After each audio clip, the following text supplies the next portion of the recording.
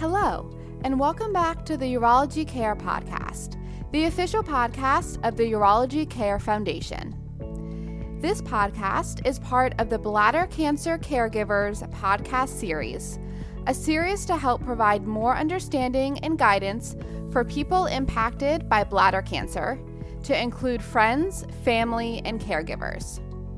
Our guest today is Dr. Frank Sloan, a bladder cancer survivor who speaks openly about his journey, emotions, support, and strategies of bladder cancer as a way to showcase one's self-care. The goal of this podcast is to help patients and caregivers learn about the importance of self-care and building a support system from the personal experience of a bladder cancer survivor. Dr. Sloan, can you start by introducing yourself to our listeners? Okay, I am Frank Sloan. My profession was as an economist. I worked at Duke University, most recently in the Department of Economics. I am officially a health economist. That means I use economic tools to analyze health issues, including bladder cancer. Great. Thank you. Well, we're very excited to have you on our podcast today to talk about your story and share some information for our listeners about your experiences with bladder cancer and patients who have bladder cancer.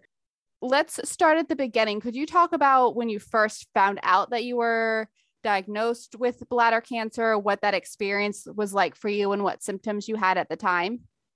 Okay, well, I need to start with that I had prostate cancer 14 months before the diagnosis, and I had radiation.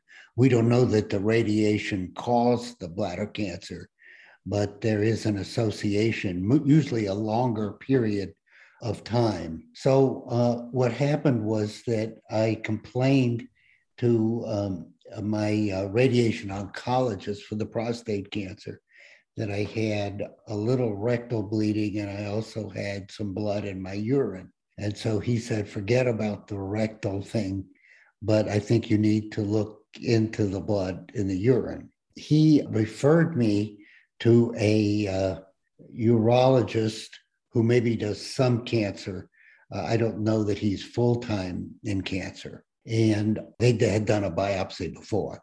For the bladder cancer, I got referred to a urologist who was in general urologist. He did a cystoscopy and he saw two little tumors in there in the bladder. And he said, oh, that's nothing, but we need to take them out. I didn't hear for weeks. And then all of a sudden I was in the bathroom in the morning and I noticed that I had an appointment with a urologist oncologist. And the name was given. I never heard of this person. Mm-hmm. I had sort of forgotten about the cystoscopy and those results and the TURP that I had. Then I was told that this was an aggressive tumor. And the first time it was removed by this general urologist. And when I got the urology oncologist, he said, well, I've got to go in again and do another TURP. He did. And he said, there is no penetration. It's superficial and stage 1, but it's aggressive. And therefore, you need to see me every 3 months. And we've got to monitor this thing very carefully. And as part of that, he recommended BCG treatment. I started the BCG and was able to hold it for almost 2 hours. But as I took successive treatments, I was only able to hold it for an hour. And when the second doctor didn't find any reoccurrence of the tumor, he stopped it. The diagnosis was 7 years ago, and the BCG probably went for a year and a half or something like that. Since then, I have annual cystoscopies, and there's been no recurrence. And at the same time, he checks my prostate. and that hasn't gone anywhere either. So what we've done, my wife and I, in the meantime, we have been very active in bladder cancer support. And most of the stories sound worse than mine, but mine is a very common story. A lot of patients are diagnosed, vast majority have blood in the urine, and then they get the TERPs and they get some BCG, and then they're okay. Now, there's some who are not okay. So it's very important I will always get this annual cystoscopy. When did you have prostate cancer, and how long was the gap between finding out you had prostate cancer and then finding out that you had bladder cancer? 14 months. 14 months. Okay. And what was that like just emotionally? Because I can imagine finding out you had prostate cancer or any cancer initially is a hard thing to process. So what was that like then finding out that you now had bladder cancer? Okay. Well, the prostate cancer was no great joy because the clinic released the results to me personally before I talked to a physician. I was going through the various cores of the biopsy, and then I discovered that I could diagnose myself for the prostate. For the bladder cancer, it was a shock that I get a message that I have to see this physician whom I'd never heard of, and the appointment is set up, and I'm not given any advance notice.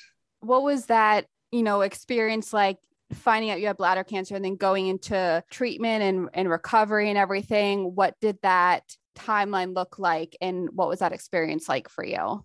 Well, the timeline was the second TERP was scheduled pretty quickly, 2 or 3 weeks.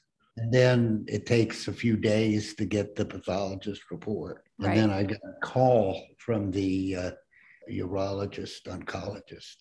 He told me that it had not invaded the muscle, and I was very lucky, but it needs attention immediately. Right. And he was very thorough. I have a lot of confidence in him. And in fact, we've been writing papers together on bladder cancer. I guess what I get from that is that patients can have much worse experiences. If they're willing to get a cystectomy when they have like stage 2, that's generally a good thing to do, because once the cancer gets out of the bladder, it's pretty scary. I haven't had that, but I've talked to a lot of people that experience. So I think the lesson that I get from this is a pretty fast spreading cancer. I didn't learn that immediately, but this is nothing to play around with. You're really good to listen to your doctor. I know you had mentioned that you were part of a bladder support group.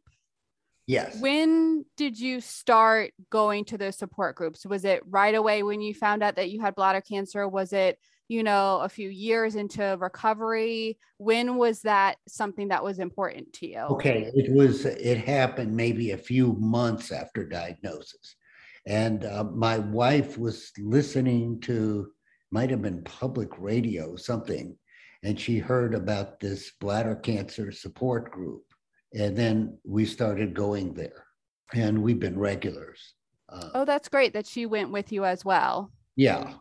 She basically, my bout with bladder cancer maybe was a couple of years. Of course, it could come back at the next cystoscopy. So I'm not, we're not cured, but we're dormant.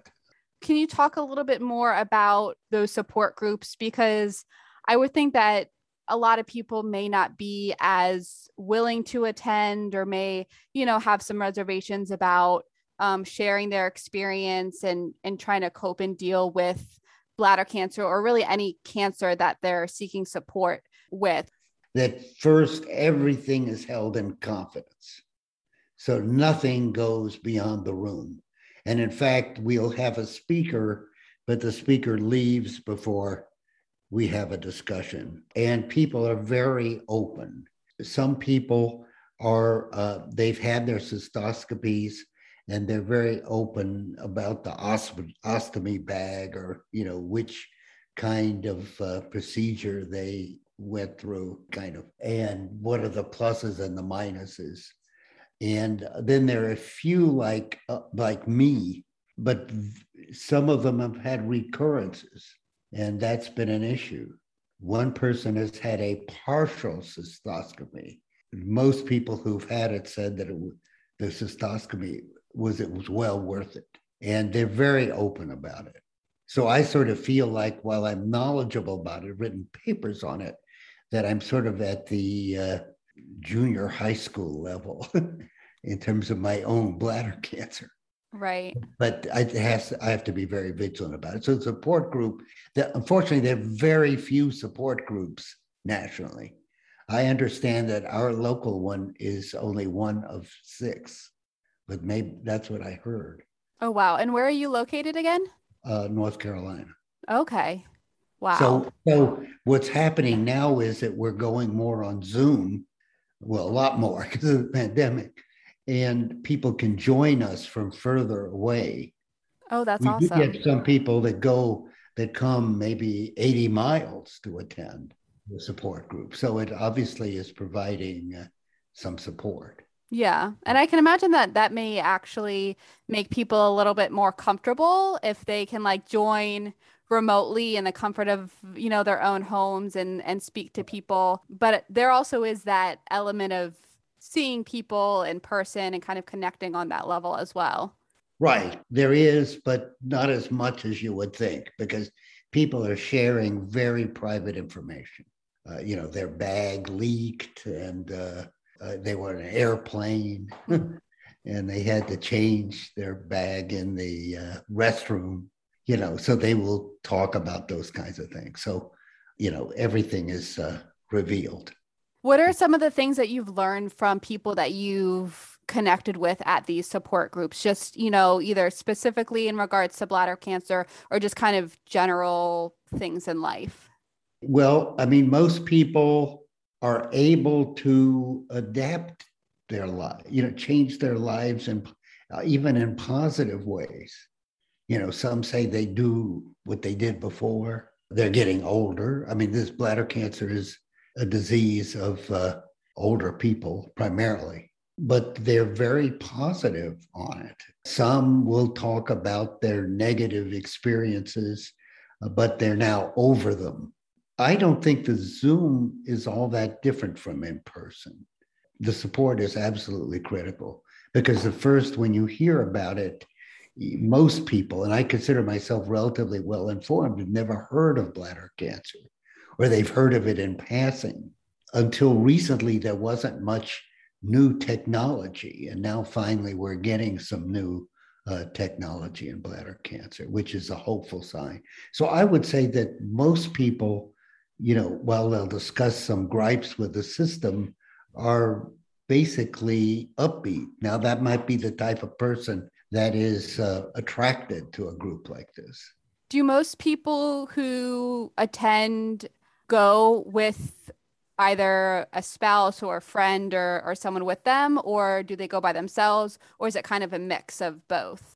Some do, but when we've split into survivors versus caregivers, and the caregivers go off in one group and the survivors in another group. And when we had in-person meetings, that's what we did sometimes. And one of the issues is that both for the survivors and the caregivers, bladder cancer is very heterogeneous. So for some survivors, it is getting deeply involved in the post-surgical issues, and for others, it's more either going to the doctor with the patient or not even going to the doctor with the patient. I think if you look in the waiting rooms, a lot of patients do have their spouses or their daughters mostly. I would say that's, certainly the majority. So that might be the role of a caregiver. In others, it's much more hands-on. Well, that's great to hear that the support groups, at least when they were in person, that they, had the caregivers who chose to come, or people, supporting that individual were able to have kind of their own group because, they go through something in their own life, supporting someone with bladder cancer. So it's great to hear that they're able to be supported in that way as well. Right. And in some cases where there's mortality as a possibility, the caregivers give that kind of end of life support, but they don't usually come to our meetings. Well, from the standpoint of the meeting, you don't want to just spread this dark picture about it. I mean, you want to maintain some optimism that there are treatments that work. Is it difficult? I know you had said, there are some people who have passed, that have been at the support groups. Is that difficult to have interacted with someone at a support group and then hear of their passing? What's the, experience like with that information? Okay, there are two really different kinds of cases. The one case, somebody just doesn't do well after the surgery. All you hear is they passed. In other cases, they're dealing with the complications over a period of time and they pass. I mean, people are sad about that, but they keep going. And I'm not sure the discussions are markedly different when you have somebody pass versus not. I mean, if you look at the raw data, which I've done by stage, it isn't all that great, but somehow we're able to maintain some, a lot of hope. Yeah. And so my wife has been presenting bladder cancer health fairs and so forth. So she's become very active, even though she is the caregiver. At least she's been caregiving in that respect. Yeah, that's wonderful. So it got me into research on it and measuring the cost of bladder cancer with a grant from BCAN. We have several papers on the cost and outcomes. What makes bladder cancer relatively expensive is that you do have this regular monitoring, which is, even for people like me, that keep going as sort of a lifelong project. Right. And there are people 15 years after that are still getting cystoscopies. Is there a level of anxiety when it comes time for, I know you said you're at annual exams now. Is there a level of anxiety that comes in approaching that annual time? That varies among individuals. For me, I just have faith that we have regular views. If I had waited, so I say it's a year since I've had this. He saw nothing the last time. Now he may see something this time, but at least we haven't waited that long. So I'm semi-optimistic. Of course, there's some anxiety, but there would be a lot more anxiety if I saw blood in the urine. And, we're at that point. Yeah, that's a really good point.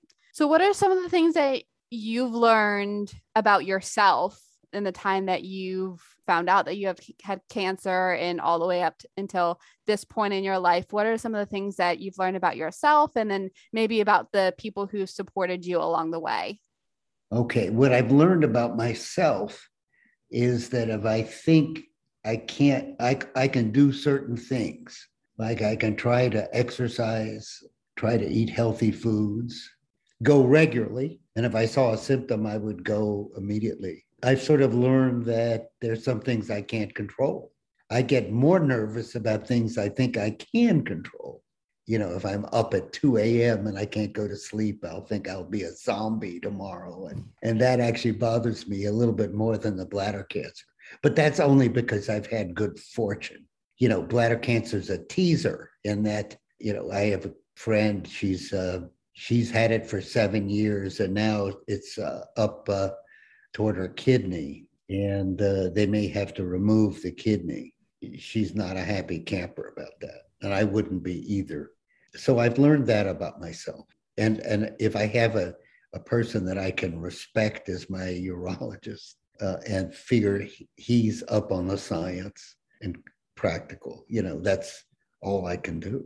And what has it meant to you having your wife being so supportive along this entire journey for you and being so involved in your care and, all the work that she's done as well? That's great.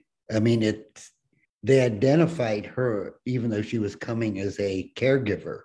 The support group identified her as someone who might want to lead, and she does. And she's asking people to meetings, will somebody go with me and do a fair, health fair? Often the health fairs, people have not heard about bladder cancer. They don't have bladder cancer. They don't have anybody in their family with it. And so they're sort of more curious, but they don't feel that impact. The real impact comes with the diagnosis. That's wonderful to hear how she's been, so supportive and involved in the support groups as well. What would you say to people who, may have just found out that they have bladder cancer or know someone who just has bladder cancer and is trying to find that support in their life, or, is looking to try to find help, outside of, just within their doctor? Well, that's rough. I mean, we have the support group here, but they may be an area without a support group. Their spouse may not be as understanding as mine. And people hear the C word and they think, well, they're dead in some cases, which isn't true. That's a perception. So, I mean, there's written material, but I'm not sure the written material really does it for you because it's a very personal experience.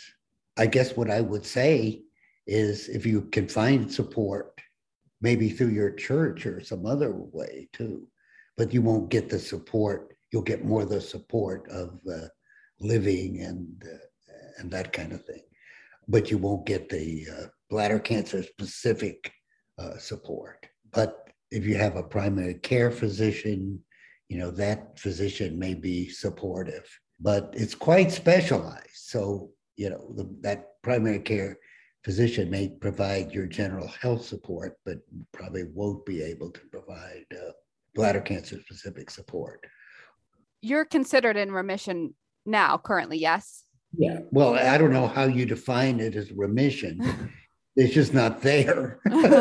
Okay, so cancer, I guess cancer. Yeah. I mean, I have a blood cancer and I'm not being treated. Okay. But if I am treated, I could be in remission. I don't know, basically when the tumor is out, I mean, there could be some cell wandering around my body. I don't know if we call it remission or not, because that cell got out and that was not treated, that cell. I would look at it as something just has to be checked. Just like the prostate, they irradiated that cancer to such an extent. My urologist showed it to me at the last time I had a cystoscopy, and I was shocked at how it looked. Call it remission or not, it needs to be checked. So one of the final questions that I have for you is, what is the best piece of advice that someone has given to you or that you would give to someone else about their life in general, or, along the cancer journey that you've experienced? Well, in the cancer journey, you need a physician that you can trust and that you should trust. I make the distinction because some people some physicians may not really be sufficiently specialized in this. I've learned about myself, but it may not apply to everyone, that there are limits to what I can control. I mean, it's a roll of a dice. Usually the urologist is talking about our paper or whatever, but he's looking around for 60 seconds or whatever it takes. And then I just go, they tell me about all the adverse side effects, but I haven't had those.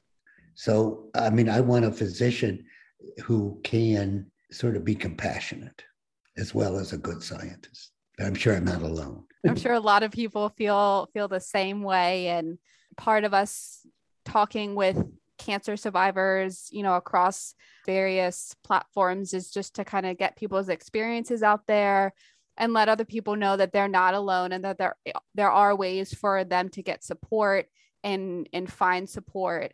And so I really thank you for speaking with us today and sharing your story and the ways that other people can be supportive. I can tell you're very passionate, and rightly so. And, the bladder cancer space is very lucky to have someone like you working to help other people as well. Well, thank you. Dr. Sloan, thank you so much for taking time today to speak with us on our podcast. It was an absolute pleasure. Thank you. This podcast is provided through the generous support of Seagen and Astellas. This podcast has been brought to you by the Urology Care Foundation, powered by trusted experts of the American Urological Association. For more information on today's topic and for all things urology health, visit urologyhealth.org. That's urologyhealth.org.